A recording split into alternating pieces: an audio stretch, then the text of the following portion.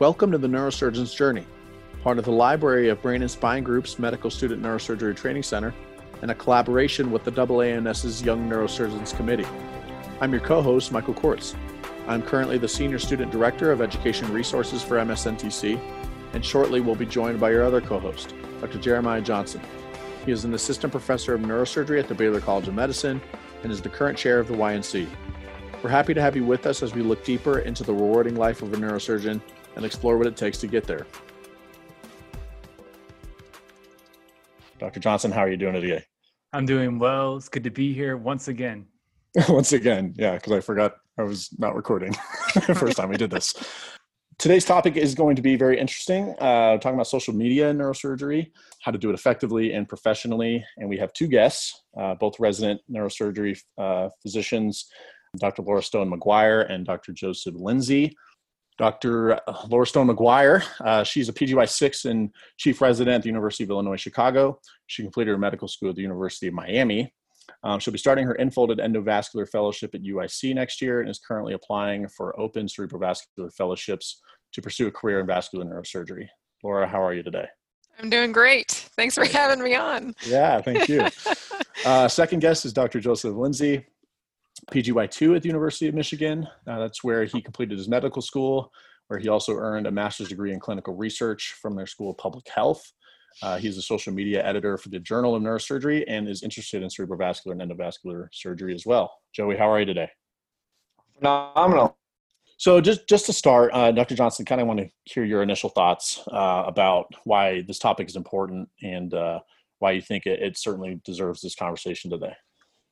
Yeah, so social media and neurosurgery saw this kind of trend coming far long ago in the ice ages, maybe not quite in the dinosaur ages, but the ice ages when I first became elected to the Young Neurosurgeons Committee, which in reality is only about 6 or 7 years ago. But even back then, social media was a little bit earlier on, and there certainly wasn't anything in neurosurgery on social media at the time, or very little. But we pushed as a committee the vision to get onto social media, knowing that this is likely the way that medicine was going to trend in the future. It has a lot of advantages. It is the ability to share information among other interested parties, the hashtags, the tags. Very much lends itself to online conversations about a variety of things from literature all the way to trending topics that may be going on that involve neurosurgery or medicine, advocacy. There's just so many things you can do with it. And that's just as an organizational level.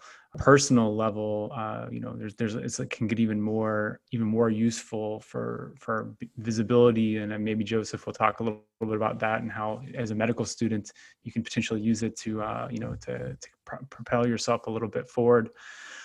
And so I think it's a really nice medium that now seems probably obvious, but has been growing. I think will only get more prominent in our lives going forward. Yeah, no, I think that's all very true. Laura, for you, what's your story for why you decided neurosurgery is for you and why you think, social media plays such a big role in our day and age today, especially as it pertains to neurosurgery? Yeah, sure.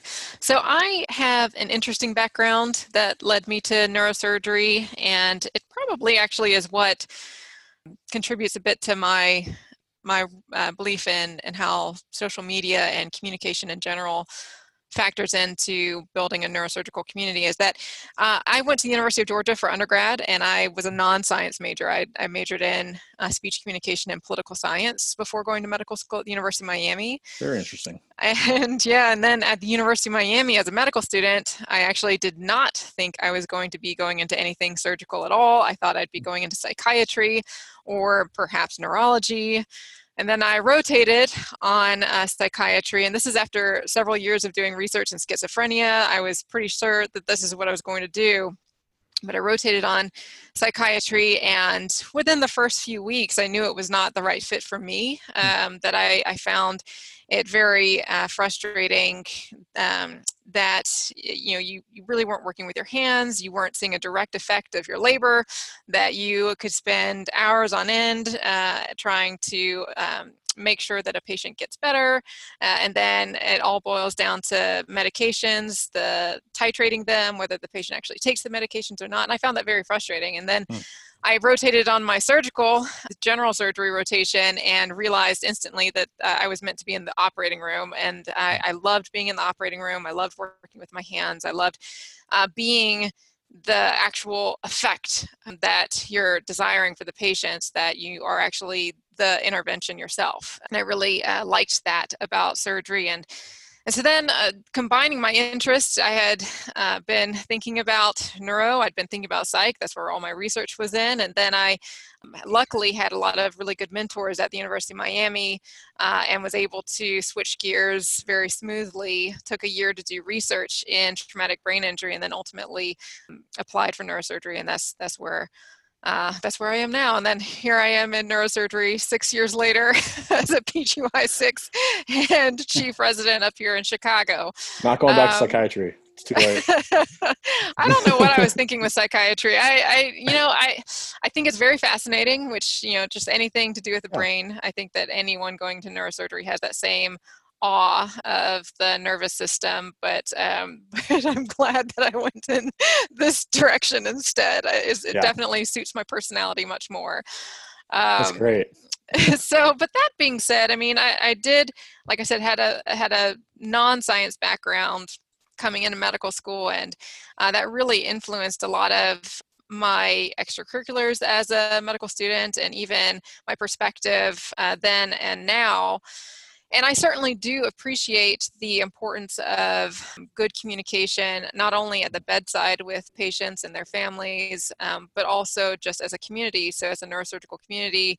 And I think that's where we're really fortunate to be living in a society where we do have social media, because it just broadens that community even more, that you're able to connect with neurosurgeons or even people outside of your specialty in the medical community across the world, both from Twitter, Facebook, and now Instagram. And then for me, think that it's not just about connecting with other people within the medical community, but you really get to connect on a different level to the patient base too, and have a lot of outreach there as well for diseases that you are passionate about, and can use those platforms to reach more people. So I think that it's great. I must be honest, I didn't start using Instagram until I was in residency, and actually it was probably a couple of years ago. So I'm relatively new to it, but I do really appreciate the visual medium that it provides to communicate information to the broader community via Instagram. So how do you specifically use it in a professional context? Yeah, so my Instagram page, my personal Instagram page, I say that as if I have two, but I really only have one. But I treat it knowing that I have it as public. I don't have it as a private page, so it is open to anybody that wants to take a look at the photos that I share. But at the same time, it is personal. I think that it's, it is genuinely me. It is who I am. These are the things that I'm interested in. But I do share not only things that I enjoy on a daily basis. I share pictures of my dogs and various things that I do here and there, drawings, you name it. But I also share things from the hospital too. I think that it's I haven't really crossed into the strictly professional page yet, but I do think it's nice just in general that individuals, residents, attendings, anyone can show that side of themselves, that they're not just showing the white coat. They're actually, there's a person behind that that has interest just like anybody else. Yeah, and it's certainly from a student's perspective, when we are trying to get connected to the community, the neurosurgery community specifically, we always hold people higher on the totem pole, certainly, in this almost kind of unrealistic, fashion. I'm sure you guys felt that way, as students, but you you forget that they're human beings almost. They're just, Yeah. they have Yeah. that people, regardless of where they're at in their career or whatever, they have, they love their dogs, Exactly. I love my dogs. So, and I'm sure I love my dogs down the road too. So, Obi-Wan Kenobi is actually my yellow lab's name. So just want to throw that out there. People are getting to know me. Star Wars. There you go. So Joey, yeah, you've got a unique perspective on the social media side for the neurosurgery, as well as I know that you have built a course for the AANS within social media, and so I'd love to hear some of your initial thoughts on this, on why social media is important and that sort of thing. Yeah, of course. So I guess a little bit about my journey into neurosurgery. So I started out as an English major at Brigham Young University. So not particularly close to neurosurgery, but was taking a psychology course. When I was taking that, there was a chapter about neuroanatomy. It was kind of the chapter that most people in that particular course skipped over because it wasn't really what they were in it for. And I fell in love with it. I remember reading it like 3 times to memorize every detail I could because I just thought it was so cool. And I realized that was what I wanted to focus on with my life. And so I kind of switched from a pre-law type background to medicine, and just kind of fell in love with neuroscience. So when I came into medical school, I think I reached out to my current mentor, Dr. Aditya Pandey, I think September of my M1 year, and never really looked back. I kind of knew personality-wise that medicine, in kind of what Laura talked about, in the prescription and the titration of medicine and waiting for medicines to enact some sort of effect, wasn't really interesting to me. And I had been able to shadow in the OR and had just loved the culture, and I loved the back and forth that went on between the surgeons and the scrub techs. And I loved that culture. I wanted to be a part of it. Mm-hmm. And since I love neuroscience so much, neurosurgery just seems like the perfect combination. So I was kind of one of those people who came into medical school wanting to be a neurosurgeon, never looked back, and it worked out for me. And I was really, really lucky about that. But my initial kind of interactions with social media were very kind of hesitant at first. I'm not particularly, I kind of call myself a technology curmudgeon. I was like most of the way through medical school before I even let myself get a smartphone because I didn't want that. I don't like technology at baseline. And hey, the Motorola Razor. Yeah, it's a good one. It was a good one. It's a classic, legendary. Yeah, over the iPhone any day. Exactly. Yeah. But so the University of Michigan, the medical school has something called the Michigan Journal of Medicine, and it's a student-run journal where you can learn how to edit and review papers. And so I was one of the editors-in-chief of that, and we were trying to figure out how to get our the good work that was being done by the medical students out. We were like, hey, maybe we can try this social media thing.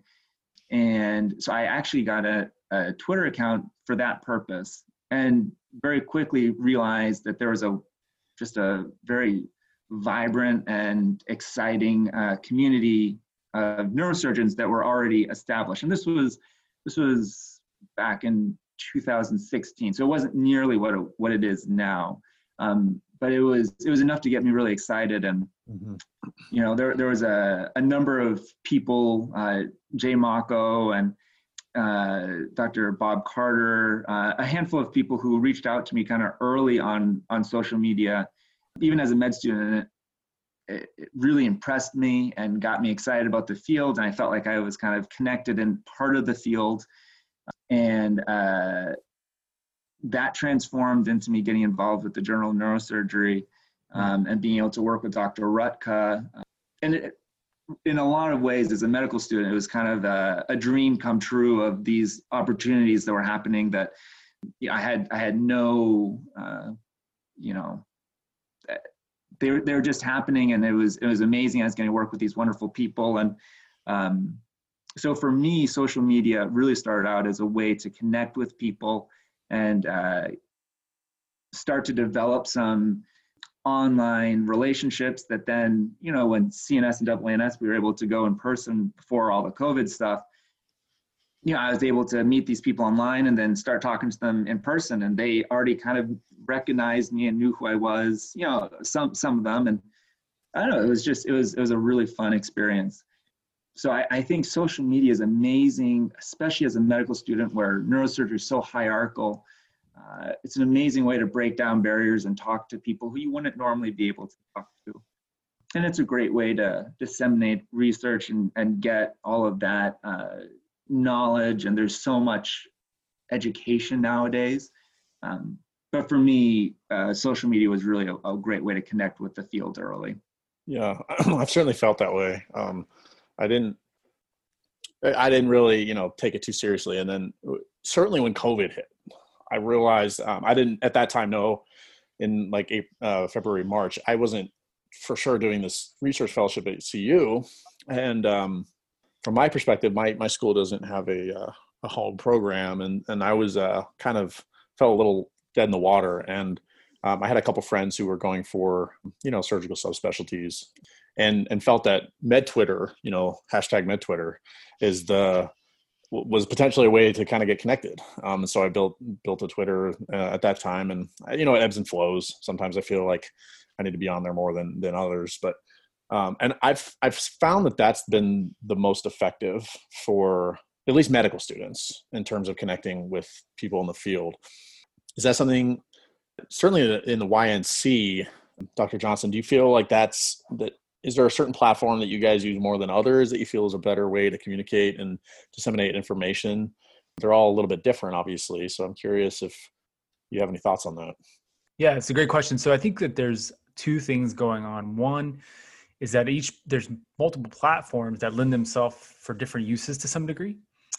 And the second thing is that actually as you evolve, we kind of are fortunate, but also partly we designed this panel to go medical student, junior resident, senior resident, faculty, right?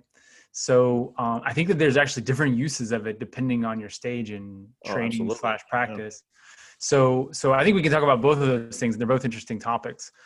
So as far as what platforms to use, I think the most robust community that's out there talking about various topics in neurosurgery, and I think in medicine, is Twitter. It has the capability to talk, in short, brief forms, have discussions about topics. You can post pictures, videos, have chains of discussions, this type of thing. And then contrast that with Instagram, which is generally not as conversational or informational, but is much more just suited for images and even videos a little bit better. Mm-hmm. So for example, like if you want to have a discussion about something that's going on in Washington related to medicine, then Twitter would be where I would have that conversation. Or something that's happening in the field, some big discovery or something like that. Whereas if you want to show images of procedures or anatomy or images of people, then I think that Instagram lends itself more to that. Absolutely. So there's some people that have just like powerhouse Instagram accounts with surgical videos and anatomy discussions and things like that, which really wouldn't be necessarily all that great or robust on Twitter. And then there's Facebook, which actually I think lends itself to groups much more, to organizations and to posting a variety of things in like kind of like a more loculated community. And so that has its place as well, I think. And then, there's other platforms also, which I haven't forayed into TikTok, but it's the next frontier. Yeah, but if you may see me dancing soon. So. Oh my gosh. We'll have to make a video. We'll have to make a video version of this so we can all. I'm gonna dance for brain aneurysm awareness. Yeah, there you go. Oh my gosh. So I'd love to kind of get a little more pragmatic, a little deeper in terms of some of the do's and don'ts of how to interact effectively and professionally on these social media platforms. I think we've all laid out that there's a lot of potential here, depending on where you're at in your training. Joey, for you, you've transitioned from medical student to now junior resident. and have some experience in the social media arena, what are some things that medical students and junior residents should be keeping in mind when they're building their accounts, and ways that they can do it effectively? I think that the biggest recommendation or piece of advice I would give is to be yourself on social media and to promote the type of person that you want people to see. So I think that, a handful of years ago, we wrote an article for JNS and talked about the need to be professional and to keep controversial topics out of your posts and just to be posting professionally. And, and I think that is a fine way to look at social media. If you look through my Twitter account, the vast majority of my Twitter account is professional, and you really wouldn't be able to tell me from anyone else in the neurosurgery field. But I think recently, especially in the last year, that has been changing. The idea that a neurosurgeon can be just talking about anterior communicating aneurysms is probably getting less and less realistic. And I think that more and more neurosurgery residents, medical students, and even attendings are wanting to engage in important political discourse. And I think that that's very appropriate. When you think back to the founding of the country, there were a lot of physicians who signed the Constitution. And I think that more and more physicians are currently using social media to engage in that way. And I think that that's a really positive thing. So ultimately, I think that as someone who's starting out in social media, or as a medical student or resident who's in a little bit more of a vulnerable situation, you just have to be very comfortable with what you're posting. If you want to be posting just anatomy posts, I think that that's totally fine. If you want to be posting political posts, I think that that is appropriate, so long as you're kind of up for those kind of discussions and are representing yourself appropriately. So you said that in the last year things have started to change, and certainly from a public standpoint, it's just social change in general has been very powerful just in the last 6 months. Do you feel like there's been a change? And Laura, I'd actually love to hear from you first about this, just because you've been in the program now for 6 years now. And, do you feel like do you agree with Joey there that there has been a change? And if so, how should medical students and residents and attendings be conscious of their, whether it's quote unquote controversial posts, whether it's political or enjoying themselves when they're out with friends or doing it in a professional way, but things that were traditionally thought as controversial?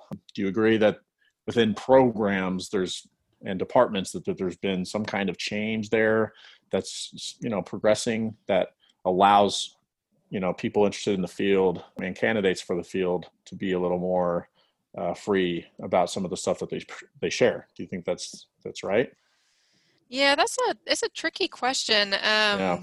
I do think that things have shifted a bit over the past year or so, with a lot of social movements that have become really critical to make a point to actually communicate about, and that's just across domains, not just in medicine.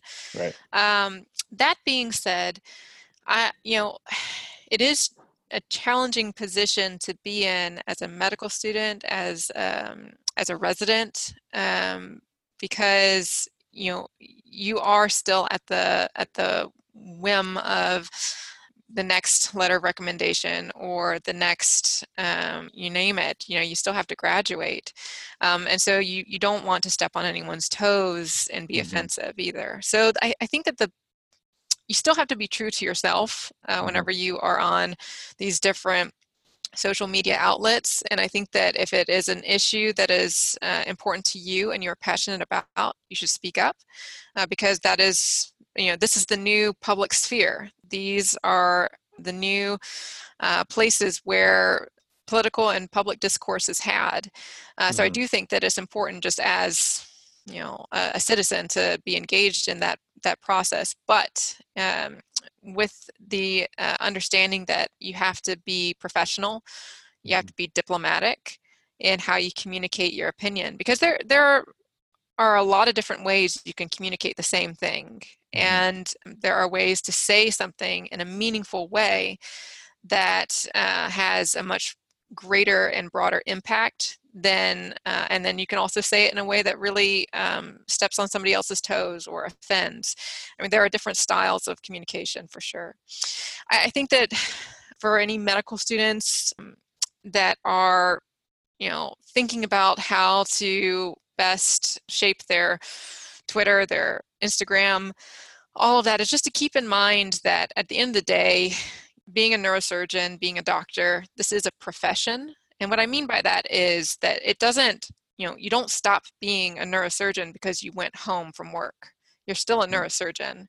You don't stop being a doctor because you went home from work. That is very different from being just an accountant or a CEO of a company. I mean, it's very different.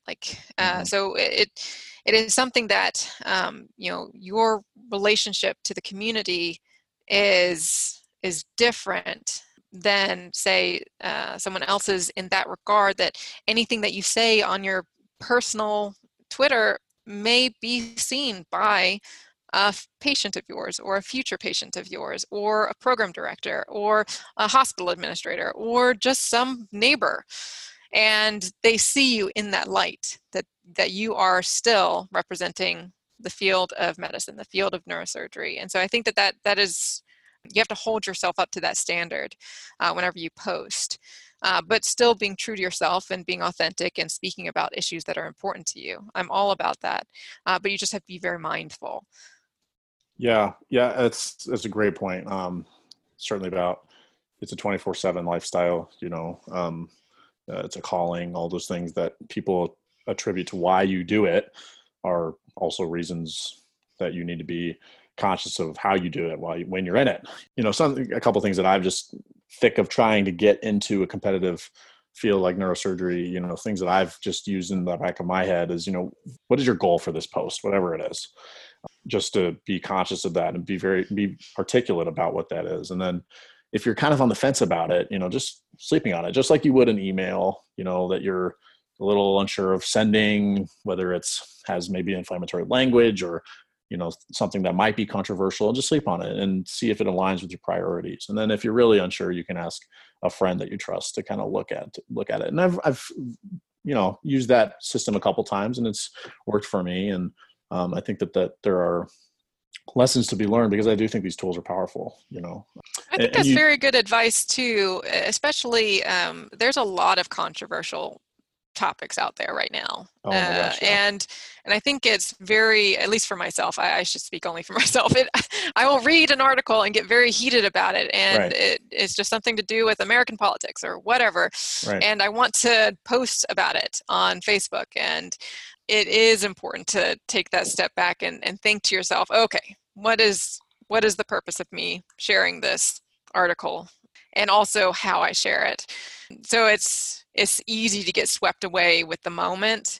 And so I think that's great advice, just to pause, take a step back, think about it for a moment, and then, however much time you need, but then whenever you do decide that this is something worth talking about, then go for it. But otherwise, just really take that time to think it through.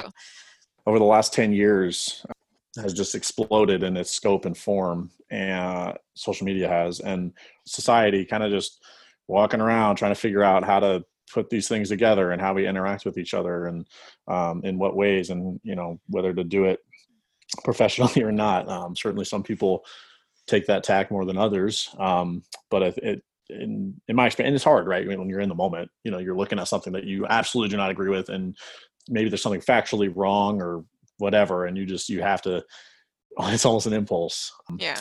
But if you can, take a deep breath or whatever, deep breath solves so many issues. It's like, everyone should just learn how to deep breathe, and then we would all be so much better off. Life advice. yeah, I'm here giving life advice. Yeah, that's what everyone wants to hear. You said something about patience, and I thought that was something I kind of want to touch on. It's not something I've heard a lot about. What are the patient care implications of social media. I know that some, like if it's a Facebook account, patients can go on there kind of like a Yelp or Facebook, whatever. They can go on there and leave a review of the doctor or that sort of thing. There's certainly that component. Places like Mayo Clinic or different institutions will have they'll have different educational content on their page that is at the patient level, patient comprehension level. What are some things that you guys think, we'll start with you, Joey, what are some things that you think are ways that departments and neurosurgeons and residents, whatever, are engaging with patients through social media? So I would say as a junior resident, that's not something that I've done quite as much of. Mm-hmm. I do think that, I know the University of Michigan Department of Neurosurgery does do that a lot. And they'll use their social media to reach out about clinical trials and interesting research that's occurring within our department, and new opportunities for patients.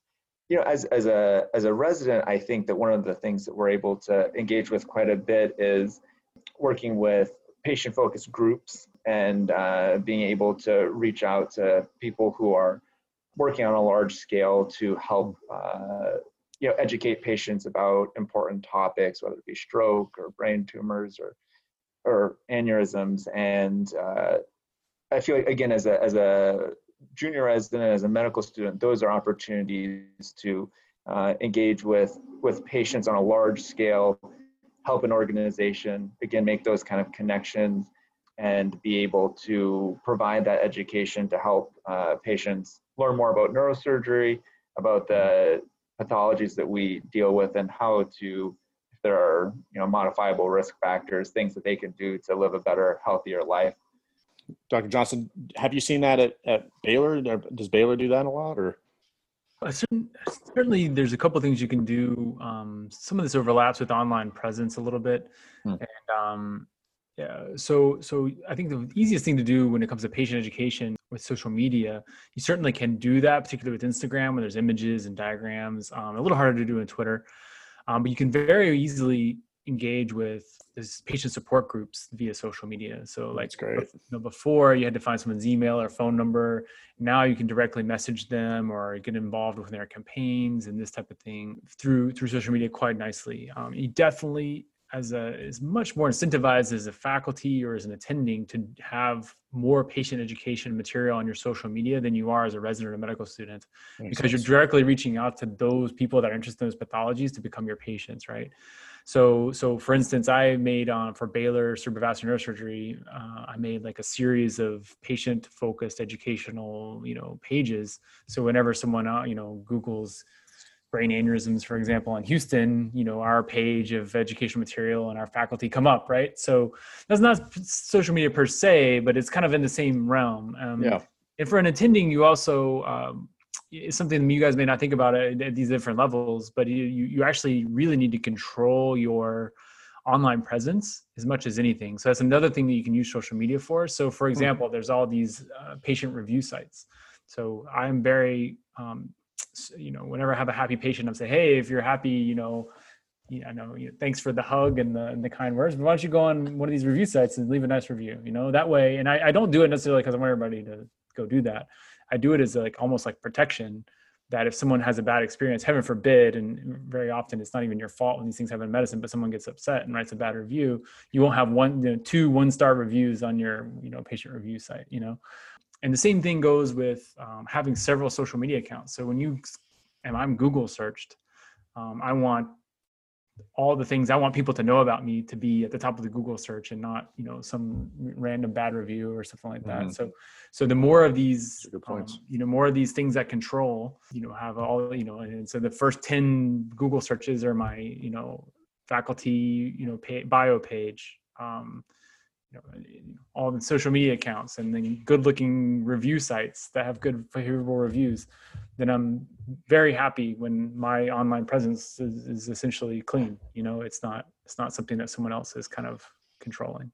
Yeah, I think it's wise to bring the social media component under the online presence more broadly. I think that's important to kind of keep in mind, because we are personally more engaged with our social media accounts. But from a clinical care, I mean, right, because that's what matters is the patient.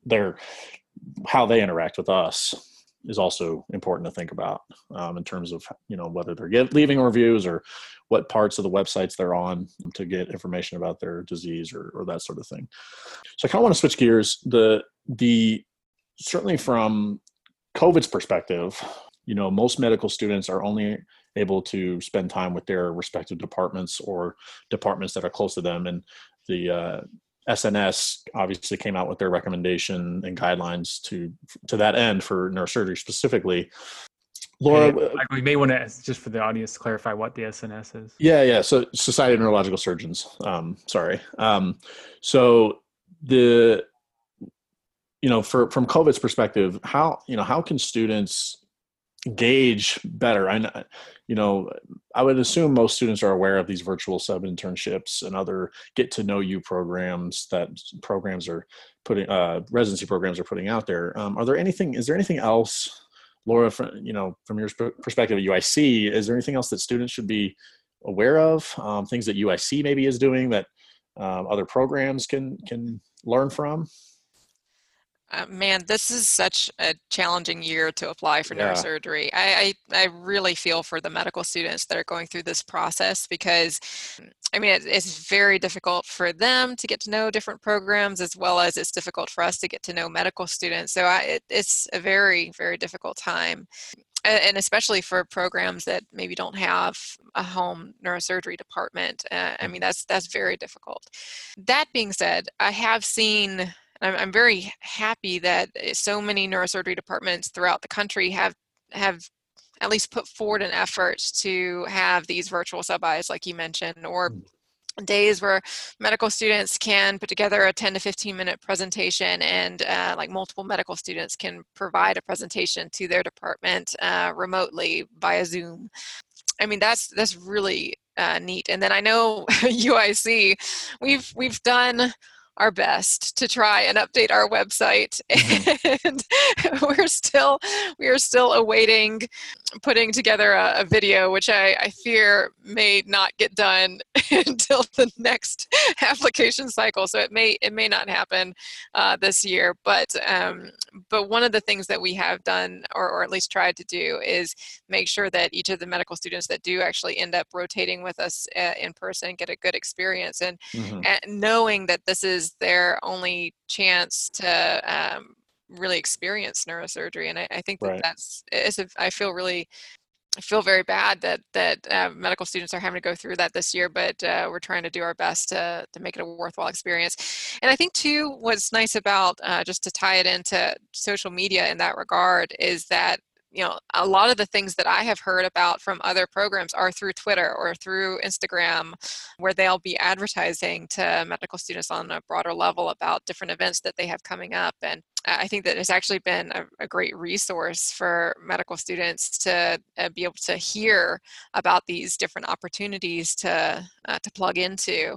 So and I think that there are a lot of things going on, and only time's going to tell us how effective they are at both the outreach side and then also making sure medical students get a worthwhile experience in applying to neurosurgery.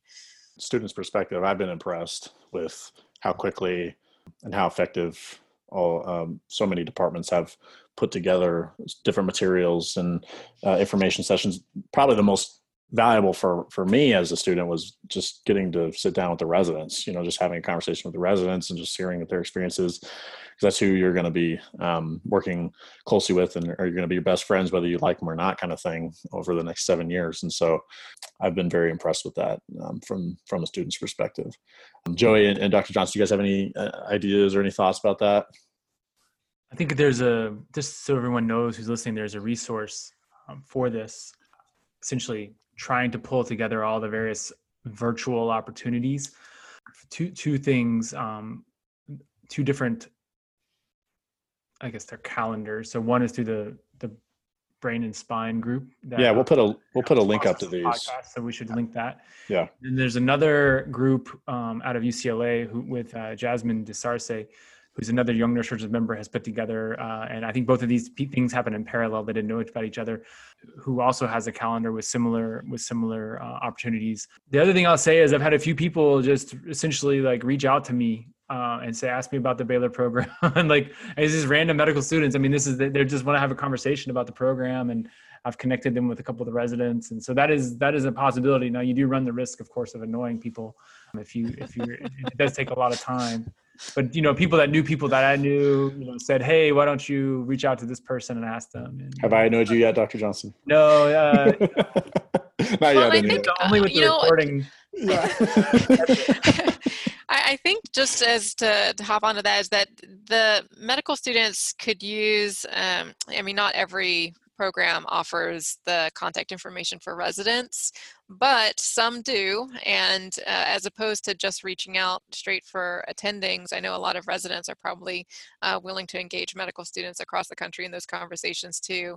And so just an advice, it may or may not work, but because I know residents are super busy, but it's another worthwhile avenue to pursue, to just try and have a conversation with some of the residents at the programs too. Yeah. Agree. Maybe ask the program coordinators for. Yeah, I was going to say that. So one thing I've done in the past is reach out to the program coordinator and look at the resident list and see if there's something about a couple of the residents that potentially we could connect on, whether it's being from a similar area or potentially, we have similar research interests or that sort of thing, and try to get in touch with them directly right away instead of just saying, hey, can I talk to a resident kind of thing. I found that to be a little more successful just because I think it gives you an incentive to be more engaged with the conversation when you have something that you have in common. That doesn't always work, obviously, but I found that to work sometimes. You also reach out to them on social media. That's right. Yeah. It's true. And we're going to put all your social media accounts up on our page as well. So everyone can blast you guys with questions. The Journal of Vascular Surgery article that was published back in December, man, I didn't realize it was that long ago. That seems like ages. Back in December 2019.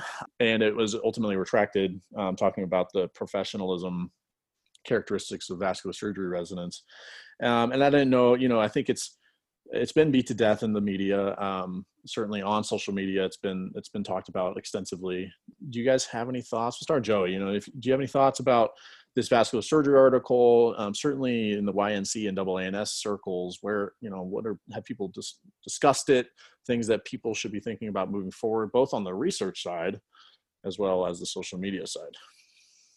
Yeah, so I think that I read the letter that the journal sent out with the retraction, and I think that there's, as they admitted, probably some issues with the review process that I think we can all think about as we engage, especially as residents who are starting to engage with reviewing and editing manuscripts for journals. But I think one of the biggest takeaways, and I think the thing that got so many people frustrated, was kind of a thought that this group of people could kind of judge, again, the types of posts or the things that were being shared by other physicians. And ultimately I think that as we've talked about, it's important to be careful on social media. Christopher Graffeo, who's someone who I kind of value very highly in social media, has a 10 commandments. One of his 10 commandments is that anything that you post, you should be comfortable with your grandma seeing. But you know what, the reality is what you're comfortable with your grandma seeing is very different from person to person, and it's not really up to us to decide that or judge that on someone else. And so I think this kind of goes back to what I was saying earlier, is I think that you have to be very comfortable with what you're posting. You have to be very thoughtful about it.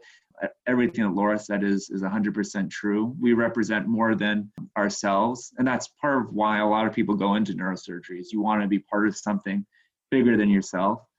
But as part of something bigger than yourself, again, sometimes you are trying to make different statements, and those things are important to make.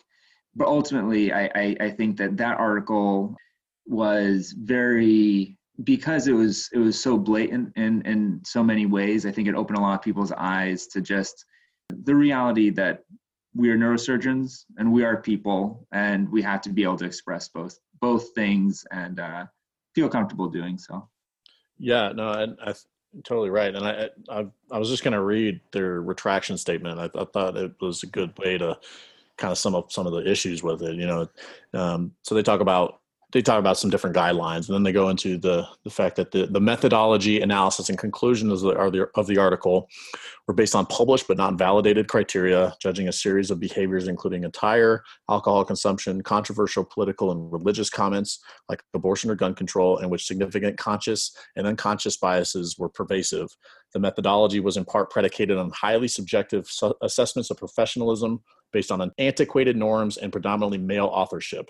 Supervise the assessments made by junior male students and trainees. So I think it highlights several things there that we've, already discussed in this conversation, right? Who's deciding what the rules are, one, and how do they apply what their view of those rules are on other people in the field that they're interested in, and certainly how men and women interact on social media is another component there that's very complicated. Laura, do you have any thoughts about the article or any of the things that were talked about in the retraction statement? Yeah, I mean, I agree with what Joey was saying. I think ultimately exactly what Joey said is that what the article highlighted and the reaction highlighted is just that at the end of the day, doctors, residents, medical students, we are human. And we, I think that while there's caution in what we share on social media, there aren't any rules. And at the end of the day, we experience life just like any other person does. And we share those experiences just like anybody else does too. So I think that it really highlighted just a challenging situation in that differentiation between, and that border between, well, where does being on social media as just Laura, a person that lives in Chicago, stop, and then where does it begin that I'm Laura, a PGY6 neurosurgery resident? Where does that line? And some may argue there is no line. I mean, that's essentially what I was saying. But then at the same time, we have to appreciate that everybody is human, and we have, I don't know. I think that the other thing that the article also highlighted is just, I think that it was an important conversation to have because it did show that these opinions are out there. So even if you aren't aware of them, that there are other people that think that these types of posts are unprofessional. Mm-hmm. And so to be aware of that, so even if you have tried to be thoughtful about your posts and you have put all this effort in maintaining your personal image, then you see an article like that and you say, oh, well, I didn't realize that might be offensive to somebody. So It is an important conversation to have because it opens your eyes to that. Now, whether it's right or wrong, that's a different story. But it's good to have that awareness of different opinions out there on what's right and what's wrong to post on social media. Yeah, I think that's a great way to kind of end our discussion, in terms of just overarching things to be thinking about moving forward. Dr. Johnson, do you have any concluding thoughts about the article specifically, or just kind of our conversation in general? I think Joey and Laura did a great job touching on all the issues. I do too, yeah. From someone who's seen the application process, from the other side, what I would tell people is that exactly like Laura said, these ideas are out there, and this is the perception by some people who will be evaluating you. Not everyone, and it's important that we push to change that perception of just like the article was retracted. This is an important conversation to have amongst everyone. But if I were in a medical student's perspective shoes, or even as a resident, what I would get out of this article conversation is that article got published. And, in December 2019, and was not retracted until, whenever it was, July 2020. Mm-hmm. And so I would always counsel someone to err on the side of caution with these things. Like if you want to have like a private Facebook, group where you post these types of things for your friends, by all means, But make sure you know how to use the privacy settings so that some random people can't Google you, and even then it's a very small, community. So, someone you may have access to other people who get to see what you post. So even then you want to be conservative and not post really, out there stuff, so I would be very careful, because what they're trying to do, the people that filter applicants, is subselect people that are what we said, like what Laura said earlier. We want people that are neurosurgeons and portray the profession well in and outside of work, and all these things. So that's like where the people that are making these determinations come from. It may be a little misguided. I personally think you shouldn't judge anyone on on those basis, for sure. But it's a tricky thing. I mean, so I think all the overarching lesson of all of this is think very carefully about what you want to put on the internet or on social media about yourself, your opinions. Don't make rash decisions about, like Laura said, saying things that you read just now and you have to immediately post it. Write it down. Think about like, would I want my chairman, or would I want someone who's sitting across from me when I'm, interviewing for a neurosurgery, position as a medical student to read this, and if so, what would they think?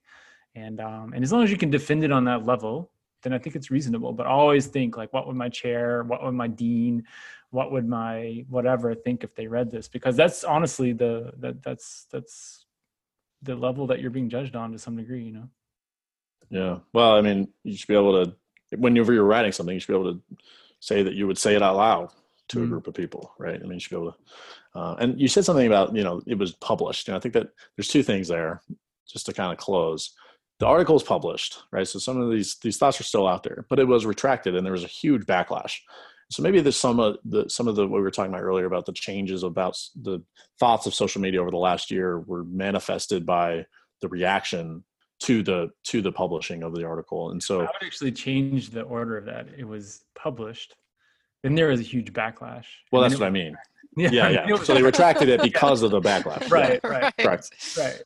They certainly wouldn't have touched it. That is instructive, the order, Yeah, they certainly would have. I don't know if they would have touched it eventually, but it's that was obviously the driving force. And so there may be things changing, but we're potentially in this kind of gray area where you still need to be very cognizant about how you're portrayed in the digital world as you would be in the real life world.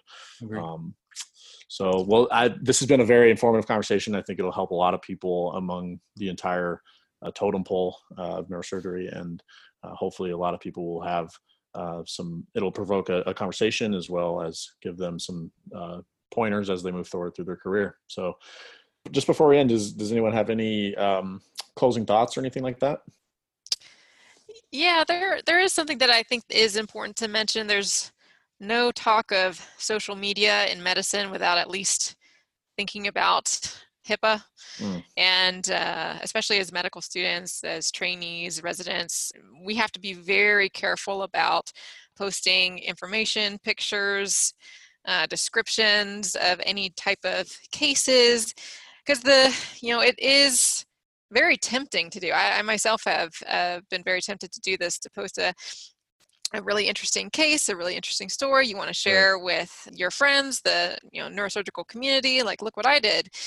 But at the end of the day, that information is protected information. And I think that, unless you as an attending have had that conversation with your patient, which many do, and they will put that disclaimer in their post, then you really should avoid it if you can. And then if you are going to post something that has any type of patient information in it, it better, gosh darn, keep any type of HIPAA information out of it. Right. So meaning any identifiable parts of the post, patient age, the date of the surgery. You may think that it's benign to say that, this lady came in for a bypass surgery today, but at the same time, that was the only bypass surgery at your hospital that day, and that makes that person identifiable.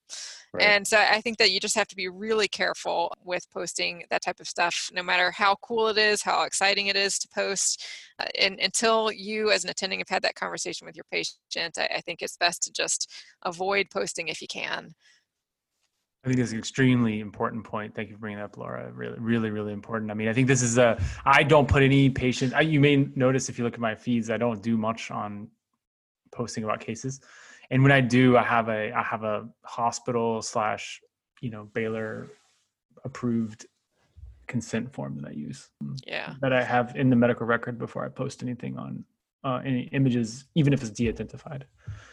That's just what I forced myself to do because I don't want to get involved in any HIPAA violations.